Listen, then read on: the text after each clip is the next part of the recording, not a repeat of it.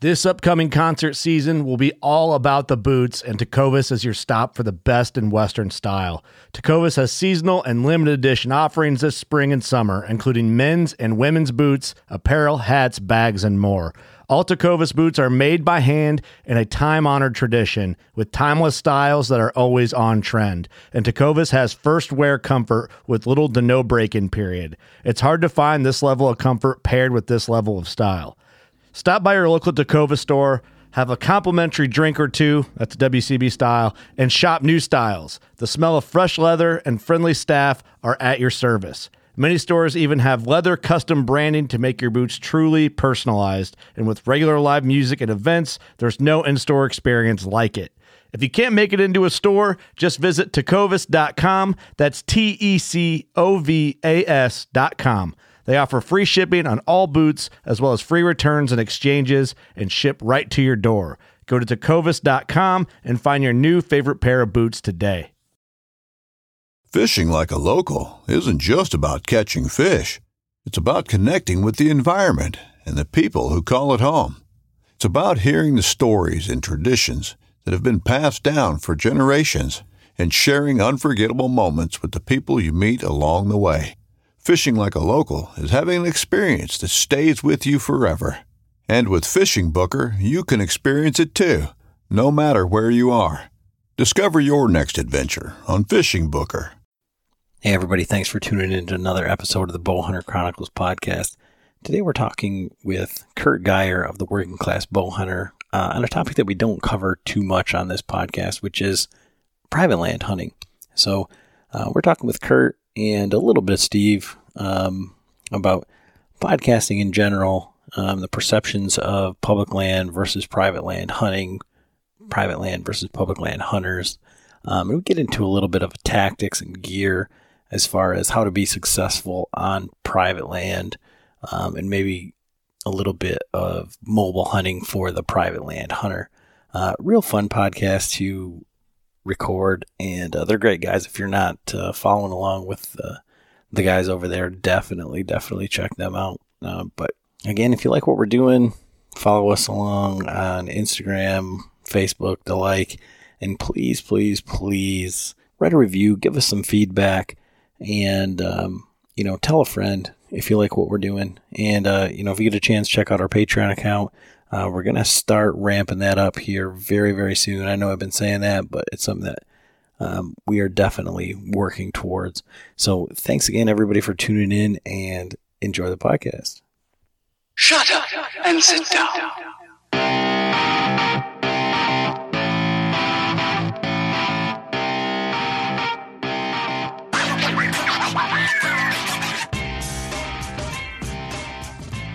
All right, everybody, Adam and John back with another episode of the Bowhunter Chronicles podcast with a very special guest on the line tonight, Curt Geier from the Working Class Bowhunter, with Steve milling around in the background. So how you doing tonight, Curt?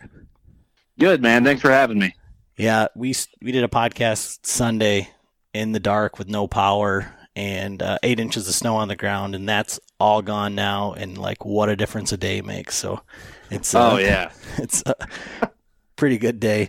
So I guess for anybody that doesn't know, kind of they've been living under a rock in podcast land, or maybe they're an older listener who only listens to the podcast because we told them about ours or something like that.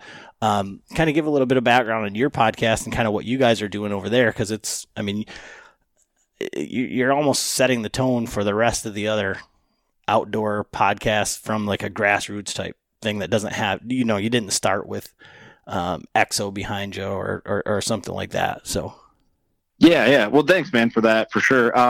No, Working Class Bowhunter podcast. We've been doing it for just over 4 years. Been chipping away. We're launching, I don't know when this will air, but we're launching episode 300 this week. I feel like we are one of the first podcasts to bring that like true, real, raw hunting camp feel to the podcast industry, and been kind of sticking to that and honing to basically just trying to stick to as true to ourselves as we can and having fun, but trying to get some business done, trying to educate where we can, but making it fun at the same time, and really just kind of embody what hunting camp is. And like people who've never heard of our show, or like when we go to trade shows and we have our booth there, they're like, well, what's your show? I'm like, it's hunting camp radio. That's the best way to explain it. Like when you're giving your buddy shit and you guys are talking about strategy and learning from each other, that's our show. Yeah, 100%. But you're not just doing a podcast now, right? I mean, you've kind of taken it one more step. Yeah, I mean, we're trying to branch in a lot of different directions. Like we do a video podcast series on Carbon TV. Man, all sorts of stuff. We have a lot of things coming, rolling in the future. With just a bunch of projects we have. I don't know what you were bringing up, but I'm sure I'm just not thinking of it right now. Yeah, no, I was just saying. I think as far as like the from the podcast realm, and especially from like that grassroots, hunting camp type feel. The fact that you guys have a video series on Carbon TV and are able to, transition, that sitting in the studio and be able to bring in, all of that other stuff. When we talk about, we'll do a video on this or look in the show notes or something like that, it's all right there for you to see kind of like blended in. So that's kind of like a much bigger step into moving the podcast scene forward, I guess. Yeah, for like doing the Carbon TV series, like it's more of a highly produced thing where we do like different cuts in while we're having the conversation, and that's a lot of fun. We're getting ready to launch our second season here coming soon on Carbon, and the reason why we do them limited there is because we just do super focused episodes for Carbon. But we are in future here in the next couple months, we're going to start rolling out a different video series where you'll see more video podcasts coming from us more frequently. Or maybe even more live streams. We have a lot of stuff up our sleeve right now. We're just deciding where we want to whip it out at and get rocking with all this. But we have a ton of stuff in store to kind of show us all bullshit in the studio and having fun and really what it's all about, man. Just different hunters getting together and having good conversation and trying to include people as best we can, but mainly having a good time. Yeah. I mean, I think with all the podcasts that are out there, and there's a million of them now, if you're not having fun and if it's too much like work, nobody would do it. No doubt, because it's just too much work. Right. There would be no point. So where did your podcast stem from? What are the origins? As far as how did we just get it going? Yeah, well, I mean, so I'm sure that it's just like everybody else, but I think 4 years ago, there wasn't, and until maybe 2 years ago, I didn't even listen to any podcasts or anything, and it just kind of got the ball rolling. But 2 years before that, was it you listened to podcasts and you're like, there wasn't anything that about hunting or whatever? It just seems like now everybody has a podcast, but back then it was not a thing.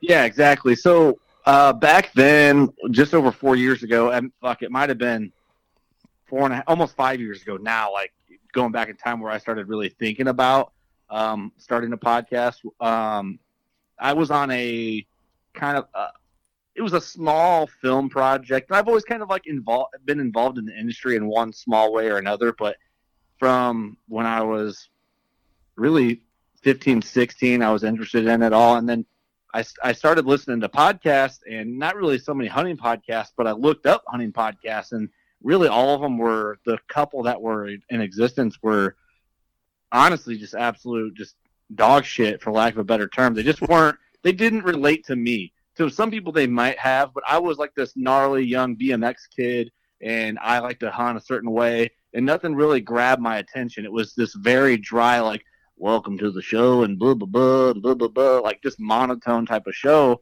And no one's getting into that type of thing unless you're 55 or older and you're just wearing dad tinnies everywhere or something. So I basically was just well, there's nothing on here. And I kind of put up with it and whatever.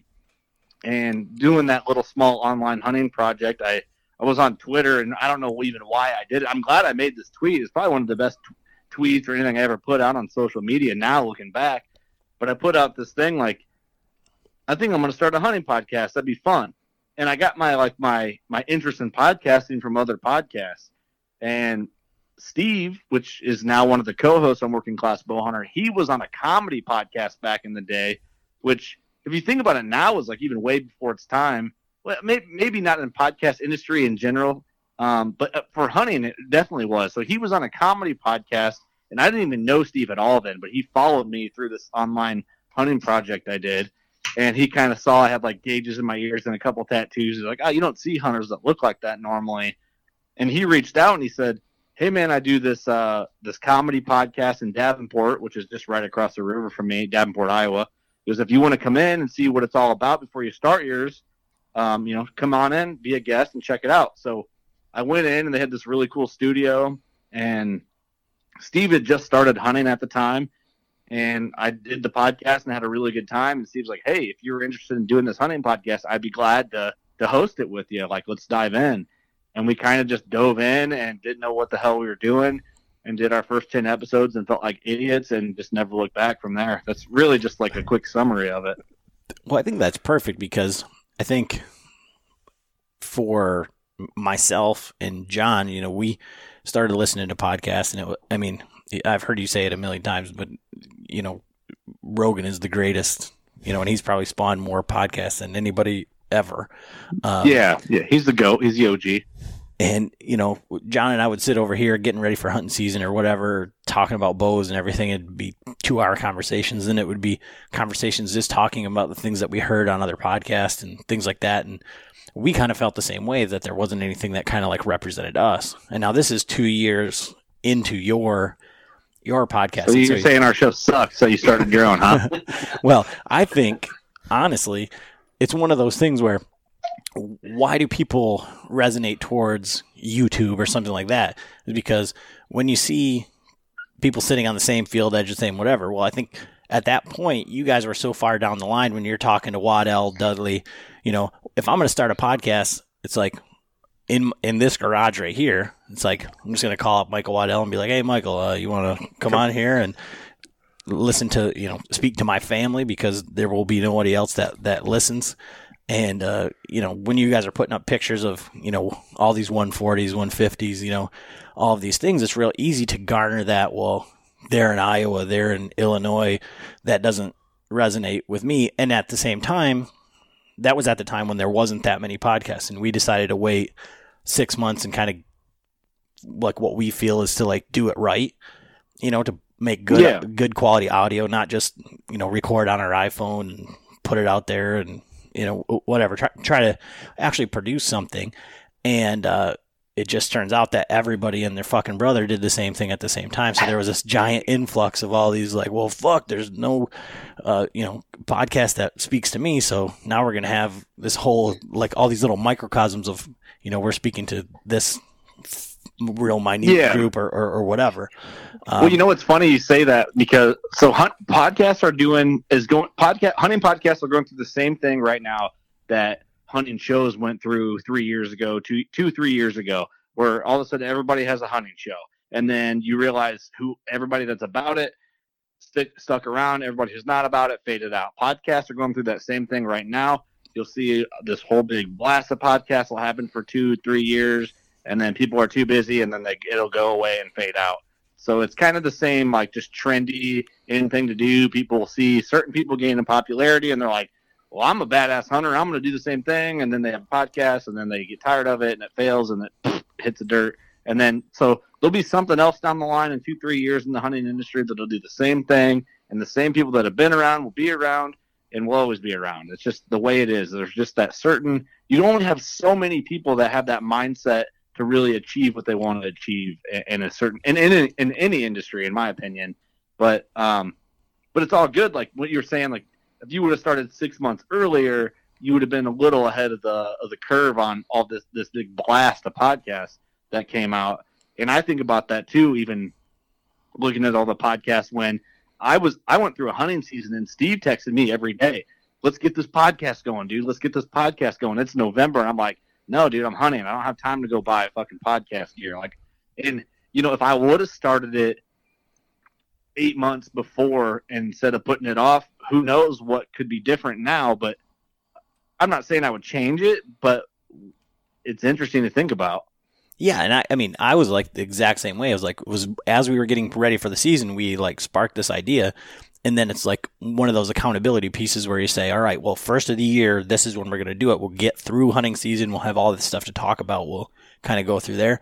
Well, it's like everybody and their fucking brother said, well, as soon as fucking hunting season's done, that's when we're busting out our iPhones and we're going to start recording some shit.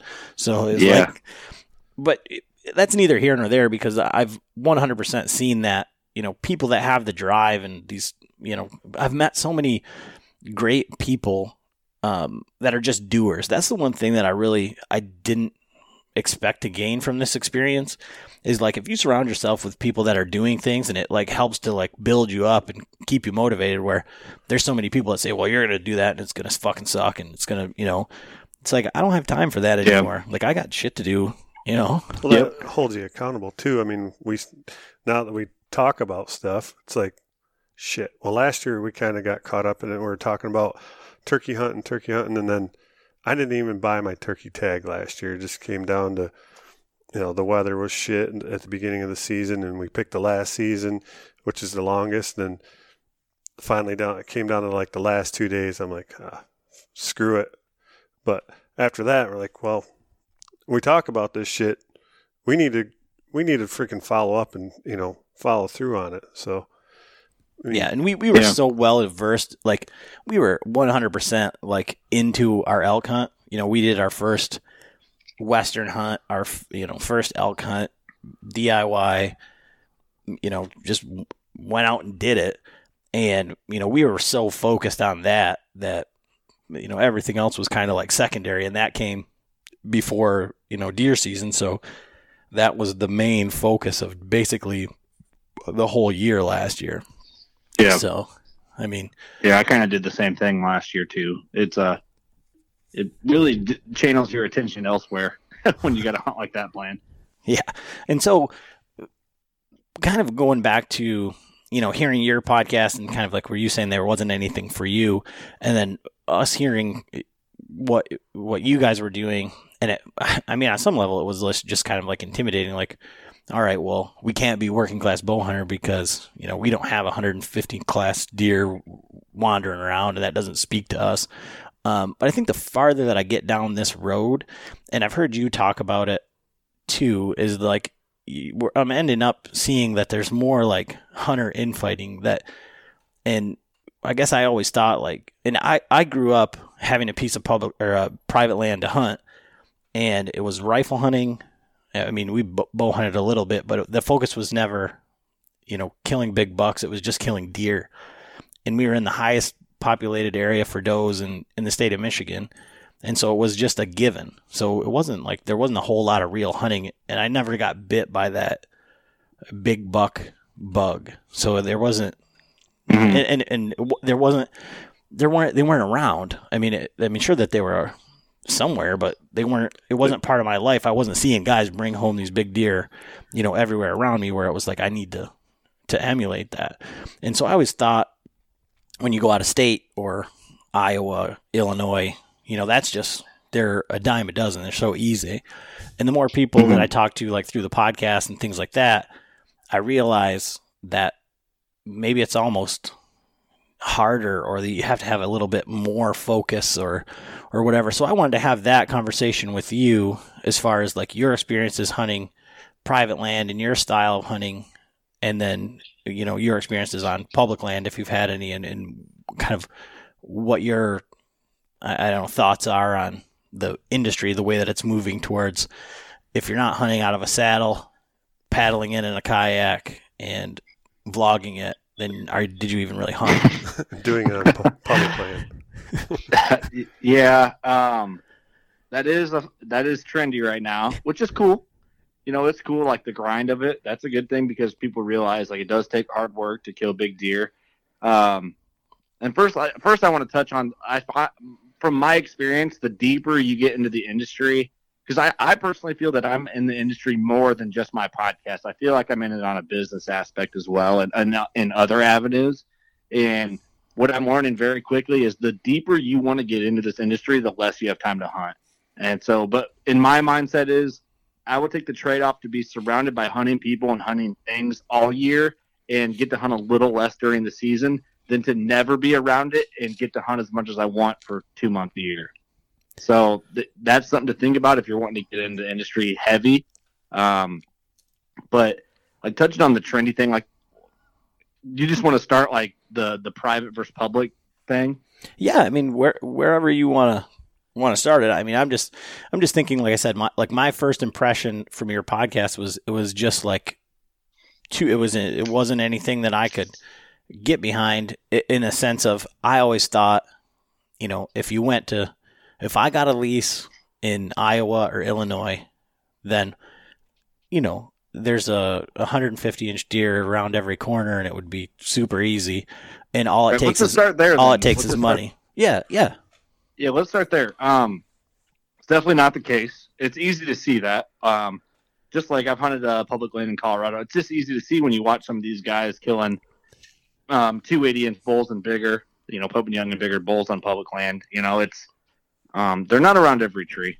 You're gonna have to put the grit down, and I knew that they weren't around every tree from just how it is whitetail hunting in Illinois. I grew up in Illinois, northwest central Illinois, I guess.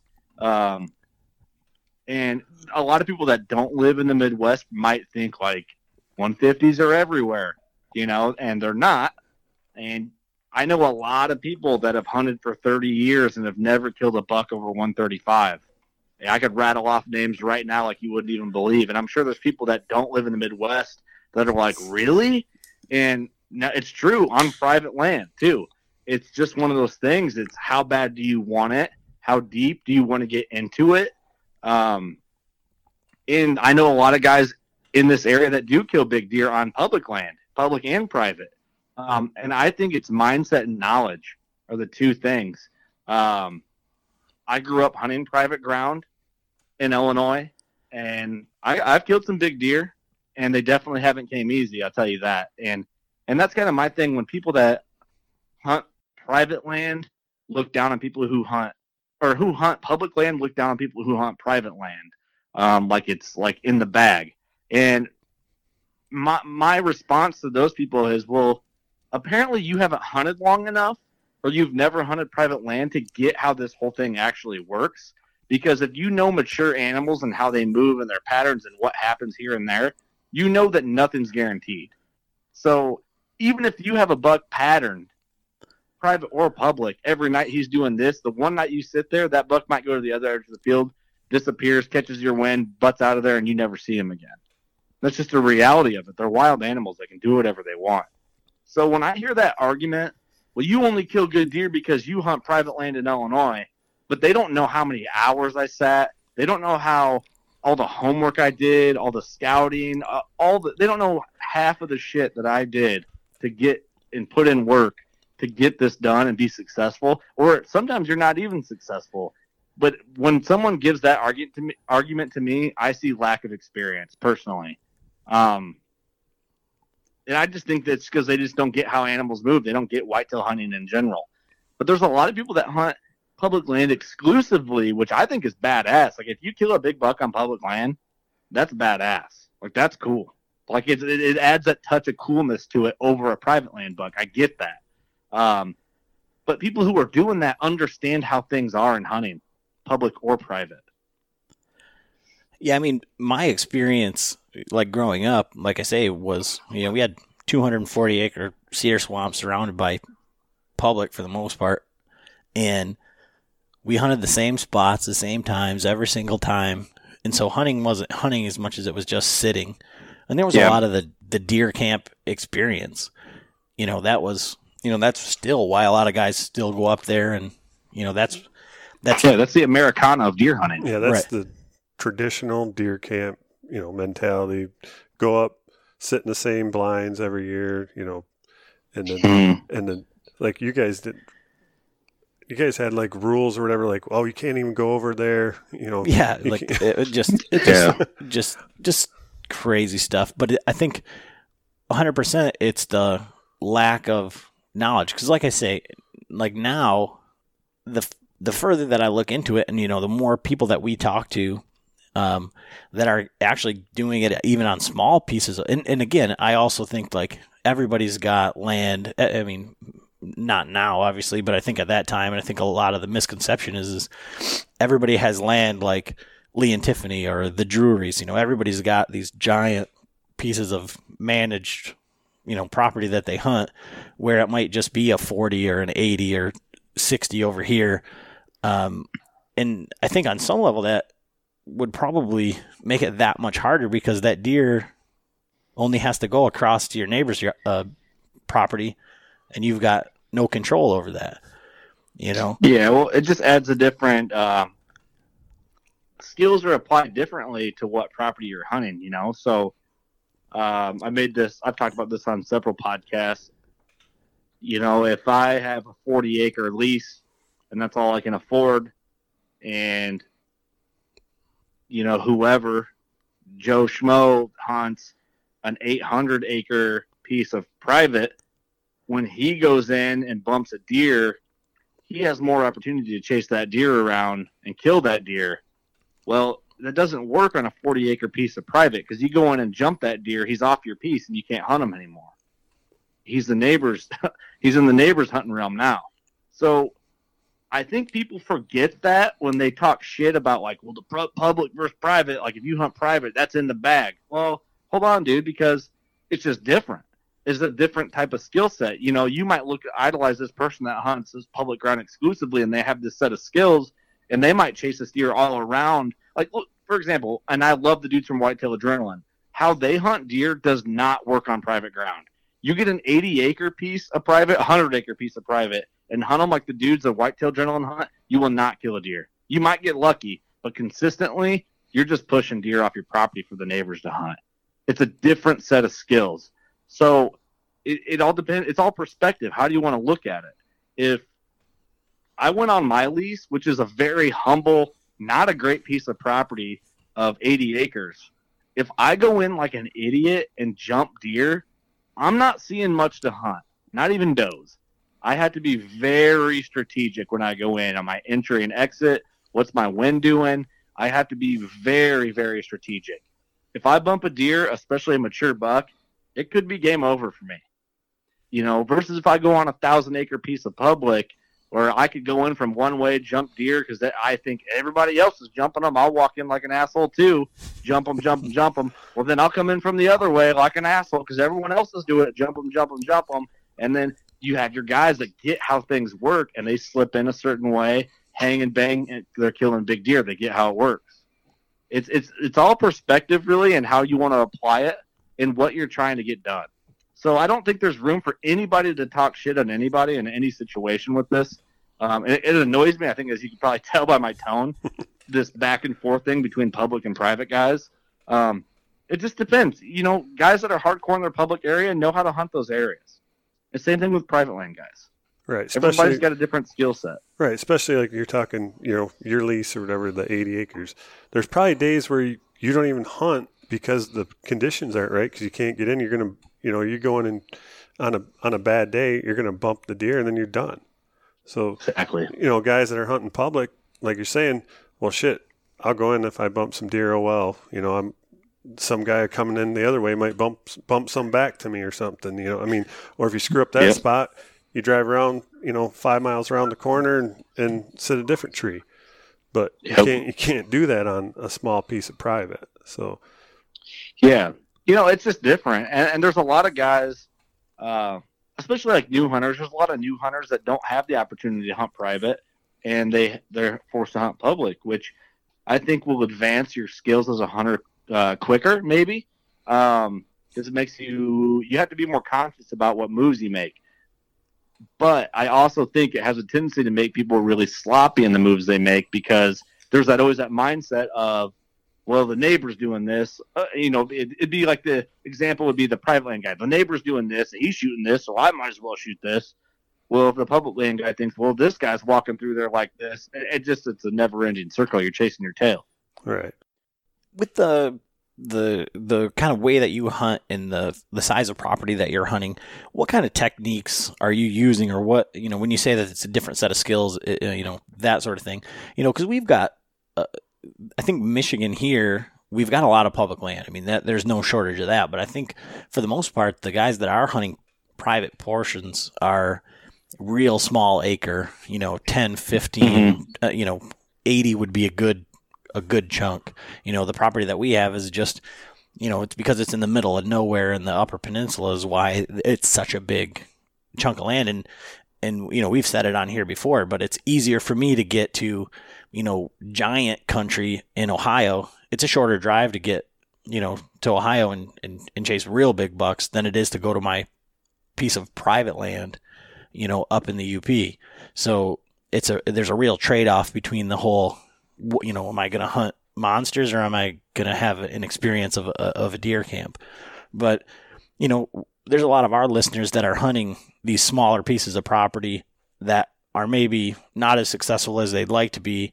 And they're starting to, kind of hear kind of what all the guys are doing around the podcasting and social media and stuff like that. And they're trying to venture off onto public. What are some things that you've done on the smaller private pieces to be successful or to kind of ensure your success as best you can?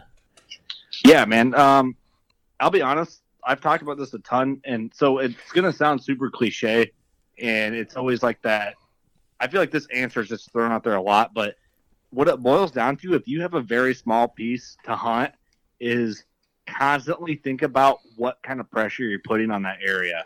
And this is just my experience. This might not be the go-to, and there's some people that might have a completely different experience than me, but in my experience, I try to minimize pressure as best as possible. So come August timeframe, I'm not willy-nilly walking around the middle of the woods and fucking with bucks that are in velvet and walking through the center of that property just because I got nothing else to do and I want to post pictures on Instagram like summer scouting. I don't do that shit. I'm in the woods very minimal at that point of year. And then when it comes to hunting, wind is my friend. Entry, exit, and wind. I'm always on that shit. If you have 40 acres and the wind's bad and you hunt just so you can hunt and post a picture, out here grinding, and the wind's blowing where the deer are at, you're just fucking shit up. That's all you're doing. You're not doing any good. It's almost to the point where like less is more when you have a small piece. And that's what I grew up hunting. And I've learned over the years, deer are fringe animals in general. So if you can hunt fringes of your property and you can take advantage of that and kind of keep out of the center of it and not be out there unless you have to type of thing, I think that's going to go a lot further for you than you might realize. In time, especially, it sucks because you want to be out there, but I think if you just minimize your pressure, hunt the fringes, but not always hunt the fringes. Make your moves when you got to make your moves when the time's right. Don't be afraid to get aggressive. But it's all just kind of feathering that throttle when to really push it to the floor and get in there and get aggressive. It's a weird equation that you have to master. And I don't have it mastered. That's for sure. And so that being said, how are you with that minimal impact outside of time, years on the property, etc.? How are you locating, hot sign, the best areas and things like that? Are you just saying, okay, this looks good? I mean, a public land guy walking onto a piece of property where he's never been before, or maybe it's another state, is studying the maps and figuring this out, and you're dropping a pin on your Onyx, and you're walking in there and saying, okay, and then you're observing, maybe once in April, March, and then when you get there, when you have access to this all year round, how are you locating like the best places without going in there and dicking it all up? A lot of it is, and this is one of those answers you hear all the time, is I study maps, like I study Onyx and Hunt Stand like a motherfucker. Even if I know the ground, I'm already studying, looking for some hidden gem. But really a lot of it is like during season, like in-season scouting can help. If you're going to hunt fringes like early season, once it gets like late October, even mid-October, depends on where you're hunting, that's when you can kind of see what's happening. And then if you got to dive in and push throttle to the floor, do it.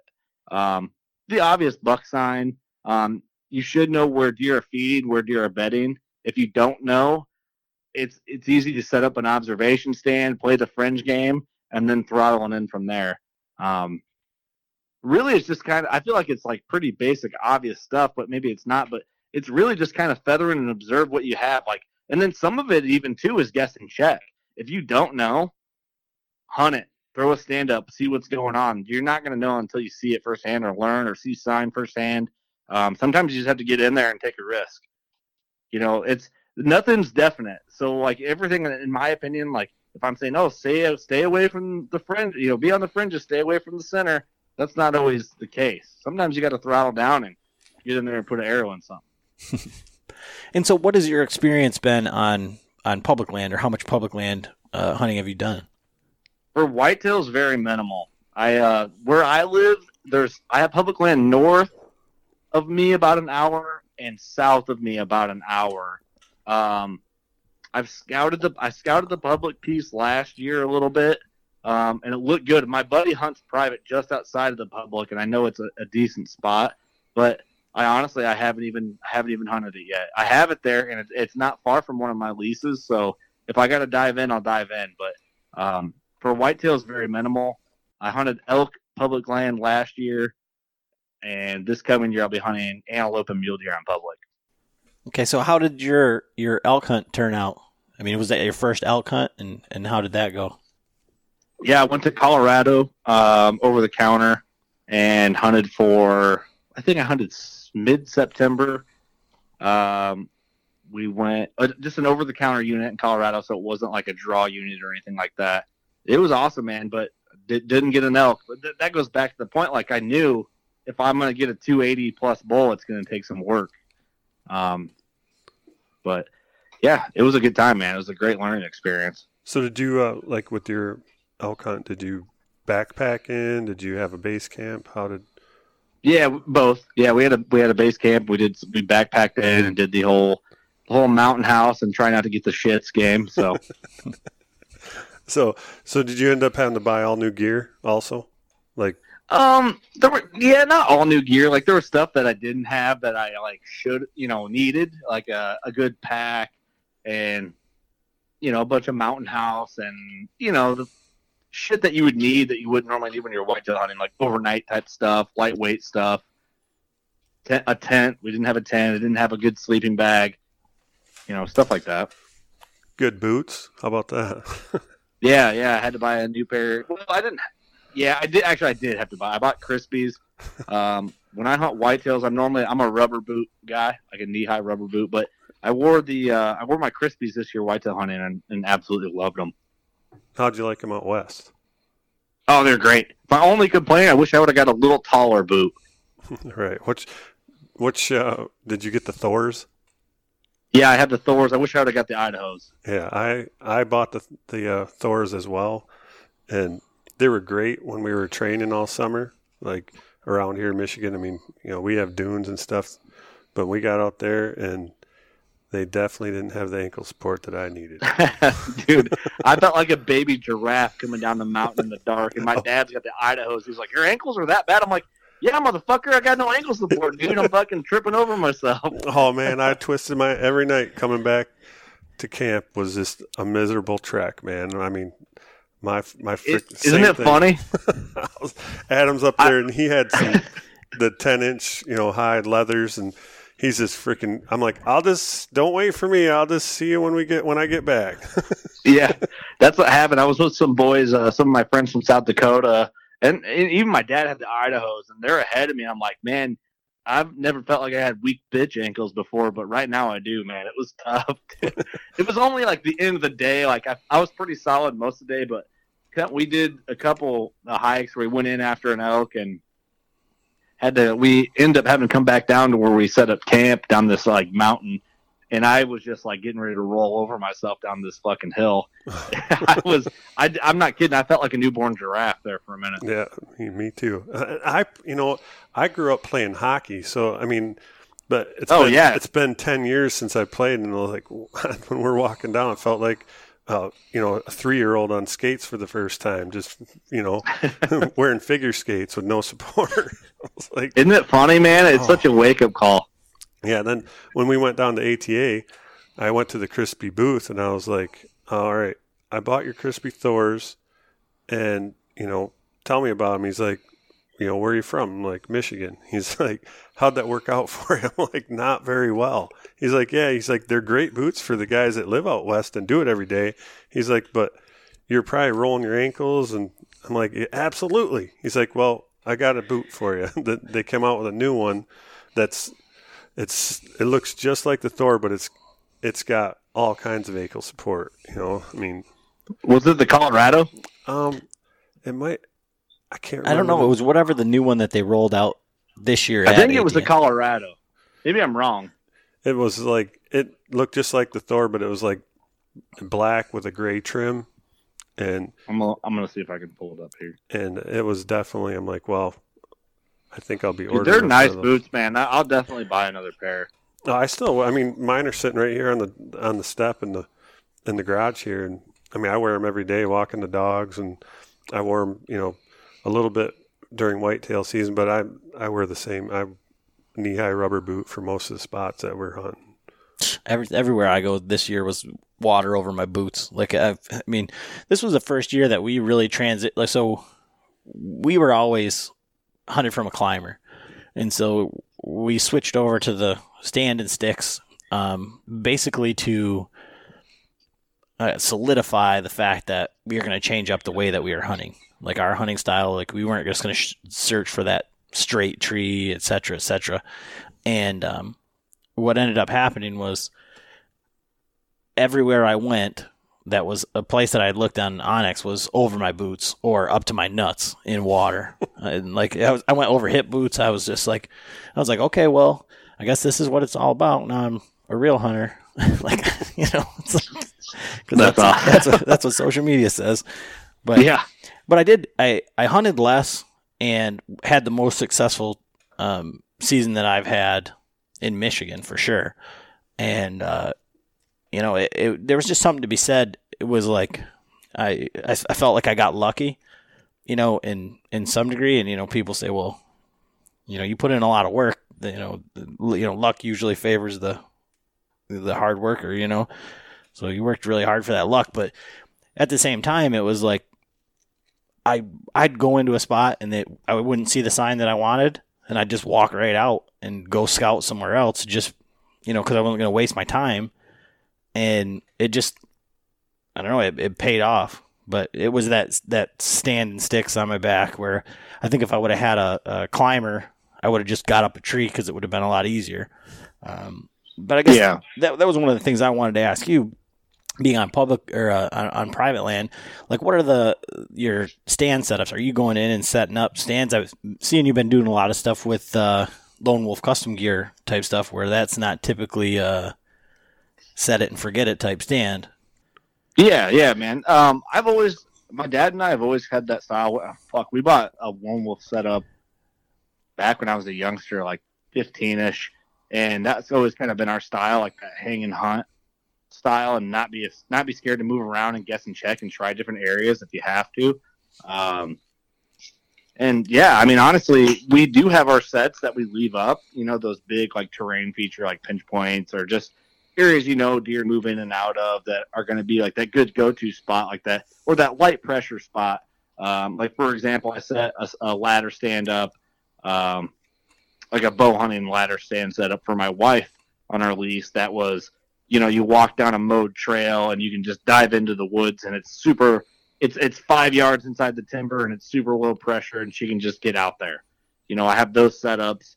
And then there's like last year I kept a Lone Wolf in my truck at all times. I might make the call like, oh, I sat in this one stand that I would consider an observation stand, and I saw a buck move out and do something over there that I was like, well, maybe I can get in on him the next day, and I would go and throw a stand up and hunt that. So that's like what that Lone Wolf custom gear stand will be like. That'll be the stand that stays in your truck. So if you're sitting on an observation stand, even if it's public or private, and you see a buck do something, you're like, man, I bet you he's going to do that again. You grab that thing and you throw it up and you go in, maybe you come out with it and make a different move from what you saw that night, or you keep it there and go back in the next morning or whatever. So I do a little bit of both, man. You can't count anything out, and then there's always a stand in my truck. Always.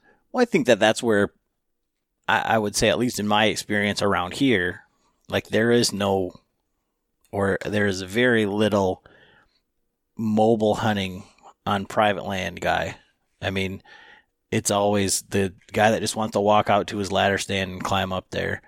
And you see that on public land a lot. And that's, you know, really, I mean, there's probably, just on the piece of property that we hunt, there's probably still 150 stands out there. I mean, you can't walk into the woods without finding stands, but I'd say that that's not the common way on private land would be to like bounce around. And I think it makes sense for setting up your observation stand and, sitting somewhere and then making the move with it. So I guess I didn't even really consider that. But you say, you've had that lone wolf setup since you were a kid. Now, back then, it was still almost as expensive as it is today for the regular lone wolf stuff. So what do you say to these guys that are saying, well, $500 for a tree stand, like, holy shit, like, and the sticks and all this stuff? It's like, I mean, he was at the show here in Michigan, and we got to see it right at ATA there, and it's a fucking masterpiece. I don't know. I mean, that's the way but it's hard to kind of put that into words, for someone who doesn't, you'll never have to buy another stand. I mean, that's kind of like the way that I look at it. Yeah, well, you get your guys buying $1,000 bows every year and trading them out just to trade them out. And how bad do you want it, man? I mean, your equipment allows you to do different things. So if I buy a piece of shit stand from Menards or Walmart or whatever you have in your area, and that's the stand you keep on your back, you're very limited in weight and things that it's capable of doing. Especially if there's certain trees you can't make that stand work in, like a hard lean or whatever it may be. It's worth investing. In my opinion, there's just a few things worth dumping hard money into. Honestly, you can wear any camo you want when you're hunting. You can wear any clothing you want. You can wear just earth tones and go out there and kill deer. But if I'm going to dump money into two things, it's good archery equipment and a good stand setup to allow me to move and do what I want to do. If I can't hunt where I want to hunt, what the fuck am I even doing?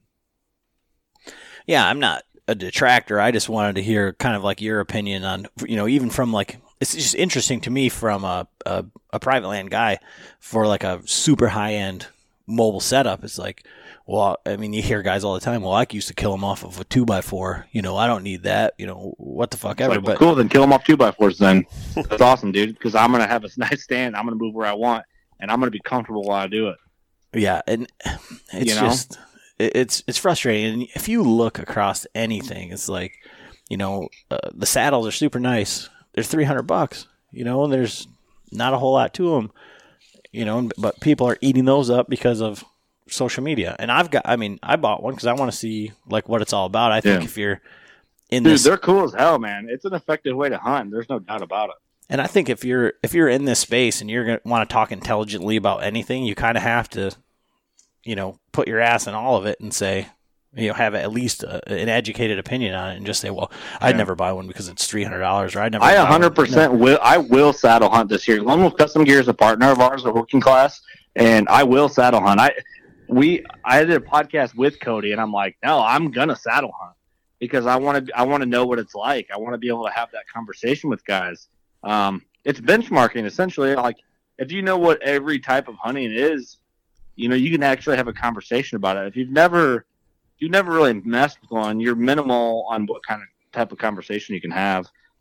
But yeah, saddles, dude, that's a super effective way. It's a really light way to hunt, but you still got to have a way to get up the tree where you're not fucking around too much, So it's, in my opinion, stick setups like the Lone Wolf Custom Gear sticks, that's the best type of setup to get up a tree quickly. It's if you want to be up there, it's four sticks, 4 straps. And they all lock together. I think that's the simplest and cleanest and quietest way to get up a tree. I mean, they're definitely cool. And I think for me, like I've been going back and forth because it's like I'm kind of at a point where it's like it's going to be one or the other. So I'd love to buy both, but just to drop $1,000 on both of them at one time. Yeah, it ends up being a lot. So but I think the stand to me, just like the little features, like you can tell, like everything that they put into it is, I mean, why didn't they think about that before? It's just one of those aha moments, I think, where once you see it, you're like, God damn, that's really something. Yeah, honestly, man, I did the same thing, dude. Like when they launched AT, I was like, dude, that's expensive, man. And then I went over and saw it. I'm like, oh. I was like, everything I've ever cussed on while hanging a stand, they took care of it. Well, and for me, like, the bow rope is the fucking bane of my existence. I hate every single part about it. It's the most frustrating part, and it doesn't matter if it's retractable, if it's it doesn't matter. I just that portion of it, and the fact that they've got it just integrated in there, it's like, motherfucker, why hasn't this been in everything? Like, it's so true, because I did the same thing. I'm like, that's the move right there. Like that just saved a lot of guys' lives. Because I'm not. That's my number one thing. Like cheap stands. Me and my dad hang a lot of stands, man. Like, not this past season. I got lucky and made the correct moves, and half it's luck, half it's just doing some homework. But the year before, I struggled. I hung a ton of stands and moved a ton. I earned the nickname Curt Hanging Stands Geier that year. And yeah, dude, the pull up rope, I was wrapping them around like that shitty top V bar that attaches to the tree, and like it was all getting tangled. That I'm cussing and burning my hands, pulling stands and lowering stand. Yeah, all that. I feel you. As soon as I saw that, I was like, okay, these guys know what they're doing. Like they've had the same internal conversation. Like, motherfucker, there has to be a better way. Like, yeah, dude, that's so funny you brought that up. Well, I mean, if you break it down, it's the DeQuistos, man. It's like it's the OGs of hang-on stands. They whether or not you like their stands or not, and you prefer whatever brand, you have to show respect because they're the reason why most of these modern stands, hang-on stands, are here right now. Well, and that same thing is said for, like you're saying about, like, there's always a lone wolf in your truck. And it's like they haven't lost their value. And the fact that they're still there, if that was that same stand from Menards, like this would have broke or this would have rusted or this would have, it just doesn't have the longevity. And, last year we ran the XOP setups, and I think for the money, like, that is hard to beat. I mean, you can't. Yeah, you're never going to. It's the same guys, right? It's the same engineering brain, right? And that's exactly what I was getting at. Is that for that right there, you can buy a shitty steel stand from wherever, fucking Dick's, Field and Stream, Walmart, for $100, and for $150 you can have a Vanish that you'll never break or outgrow, or it's always going to be one of those tried and true things that you can just that it's going to work. And yeah, that's probably expensive to some people too, but you just buy it once. Yeah, well, it just depends, man. Like, going back to what you're saying, how some people don't even think about shooting big bucks. They're there, they just go to the stand, and really hunting's not really about getting on big deer. It's more about the camaraderie and like the Americana tradition of just doing it, kind of like the Escabana and the Moonlight, like that movie. Like, they're more there for like the camaraderie. The guy wants his first buck, but it's more about like getting together, bringing food to camp, having some beers. Like, that's awesome. But there's some people that strive to kill the big bucks and do all that thing. So it just depends on what you want out of it. And when I started hunting, it was about the camaraderie of deer camp and all that. And I was fortunate enough to have some major big buck killers in camp that kind of took bow hunting to the next level. And they influenced me when I was a youngster, and it kind of like took me to that next level to want to be that big buck killer, or I'm still striving to be that big buck killer. And I've just had a ton of fun doing it. But it depends on how you grow up and who you grew up around and what type of hunting you want to do.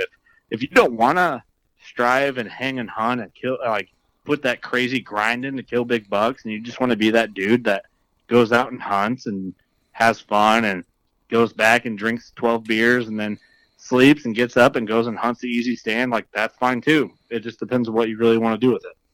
I'm looking up Steve right now as I said that. Well, and that's one of the things that I wanted to talk to you about, is that, the Steve portion of the working class bow hunter. I mean, Steve's buck this year was like... You want me to turn his mic on? Because he's just been kicking it right here, just relaxing. Yeah, sure. I mean... Pull your mic up, Steve, and I'll turn your mic on. That way it's not... You're live. There I am. Oh, great. Howdy. Keep your, comedic value to yourself. We're having an adult I'll see what I conversation can do. over here. No, I was just saying, like, your buck this year was great. I mean, for all intents and purposes, not the 150 buck that I'm used to seeing on the working class Bowhunter feed. I mean, you guys are posting, your buddy shooting 200s and stuff like that. But the smile, the fact that it was your first buck, the kind of like the way that the whole thing went down, that kind of lends to that new hunter recruitment, that whole thing. So I guess how does it feel to get that monkey off your back for? Well, yeah, all right. So, what you did say was true. There is a 150-inch deer behind every tree. Well, I shot the sumbitch in a field, right? So he was just out there. I'll tell you what.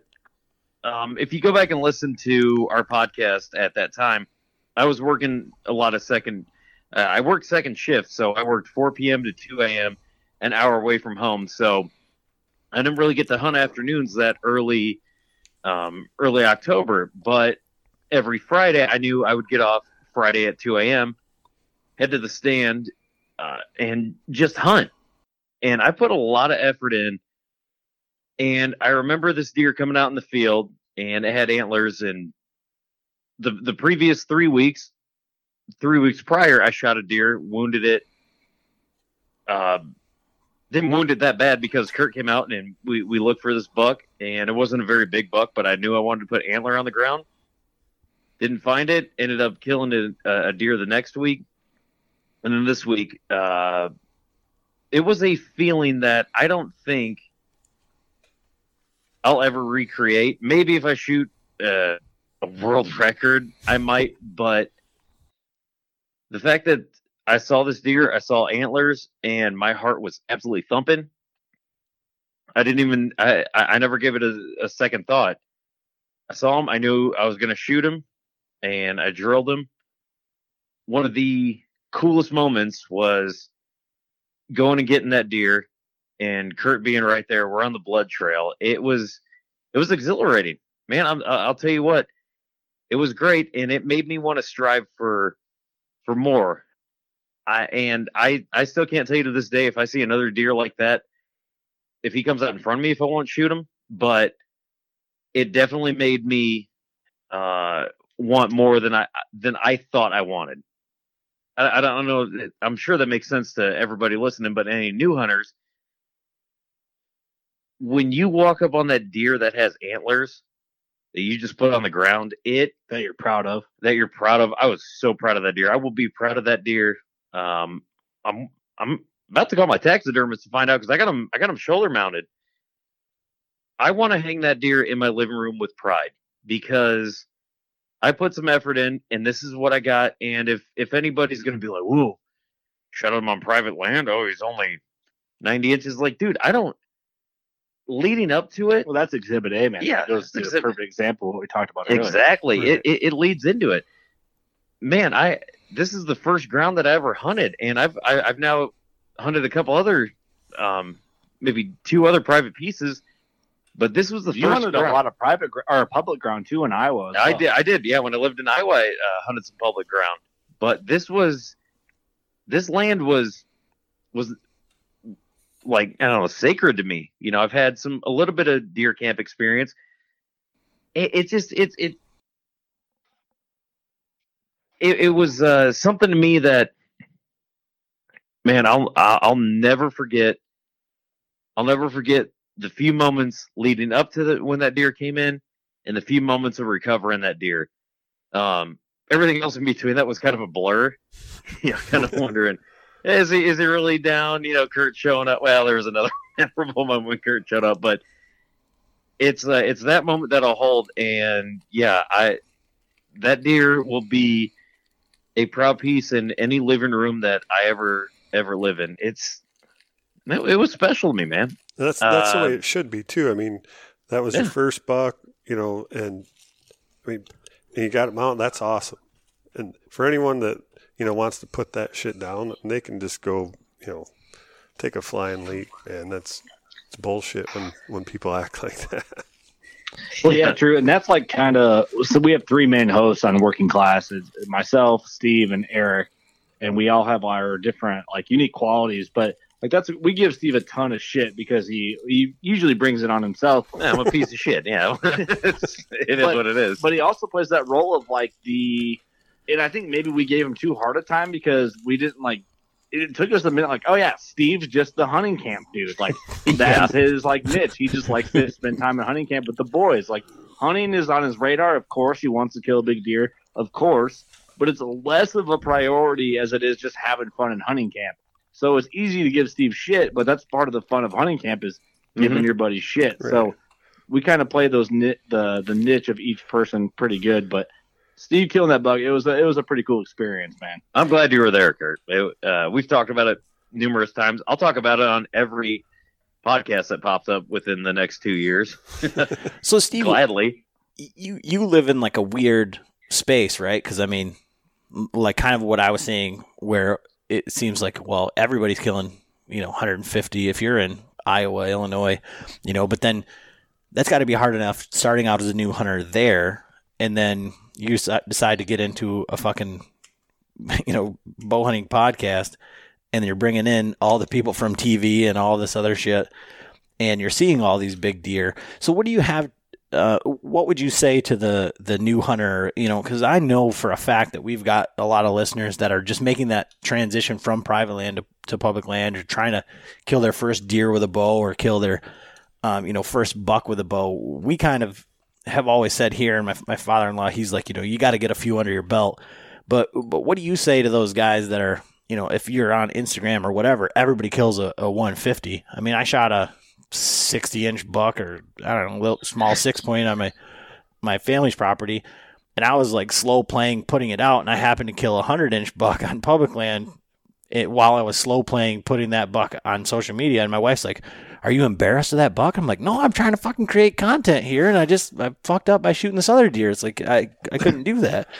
But how do you what do you say to those the newer hunters, or the guys that are still trying to close that gap? Because like I said, you're surrounded by these giant deer like on a daily or weekly basis. Oh yeah. You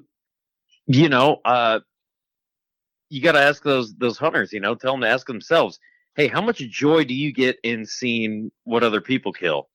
And then how much joy do you get in seeing what you kill?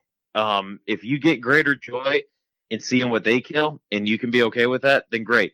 If you get the amount of joy that deer that I harvested, man, I got more joy than that than most of my buddies killing big deer, because it was something that I accomplished. I did that. I planted that food plot. I sat in that blind, and I put some hours in to where I killed that deer. If you want to worry about inches, pass on deer. But if you want to feel accomplished, or you want to be proud of something that you did, then do it, man. I will not be embarrassed. That might be the greatest snippet of sound clip of any podcast Steve has ever laid out. Honestly, that was good.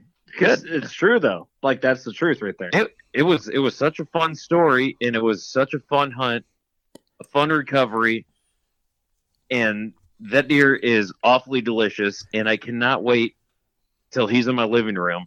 And I'm sitting there watching probably Trailer Park Boys on Netflix and looking up at that deer and just like, man, life is good.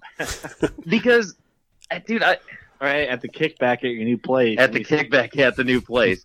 It's just, man, don't be embarrassed about your accomplishments. If I can tell any new hunter that, don't be embarrassed about shit, because you see these guys killing this shit on social media. Hey, can I give a perfect example? Yeah.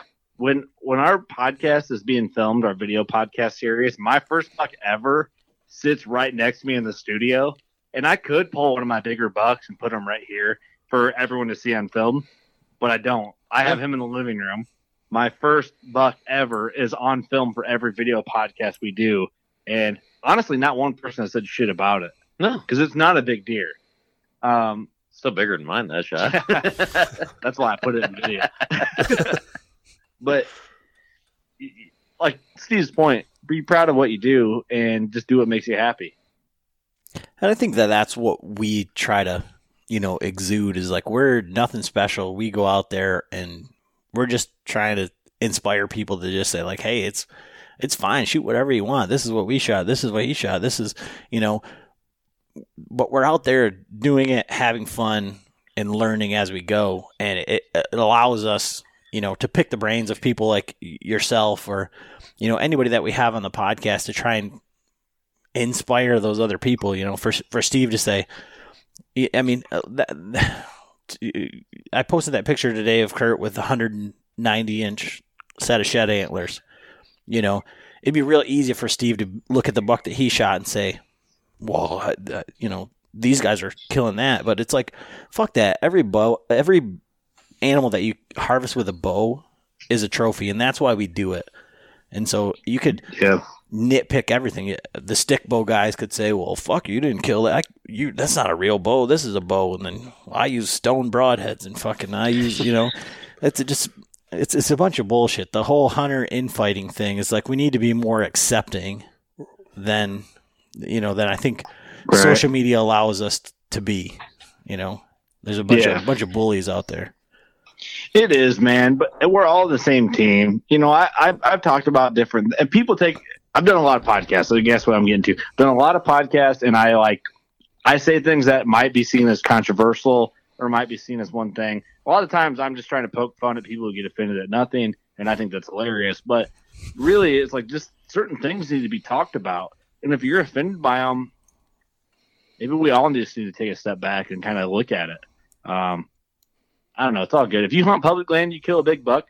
I do think there's a notch cooler that you have than killing a buck on private. Like, I get that whole thing. But at the same time, don't knock me for my hustle on killing big deer on private, because it's a different type of skill and it's a little bit different type of hustle, because I would challenge those same people to come to my private and do the same thing. And I think they would find very quickly that it's not a walk-on and you go in and you shoot it the first night. It's not that way. And I think you could watch any video. It's weird that we have to talk about it like this. I think you can watch any hunting video. I mean, Lee Lukoski, that's the farm everyone thinks about when they think Iowa. He has videos of him when they do like a montage of every interview he did of every morning for all the days he hunted. It's day 1, day 2, day 3, day 4, day 30, day 31, and he's grinding out to kill the deer he wants to kill.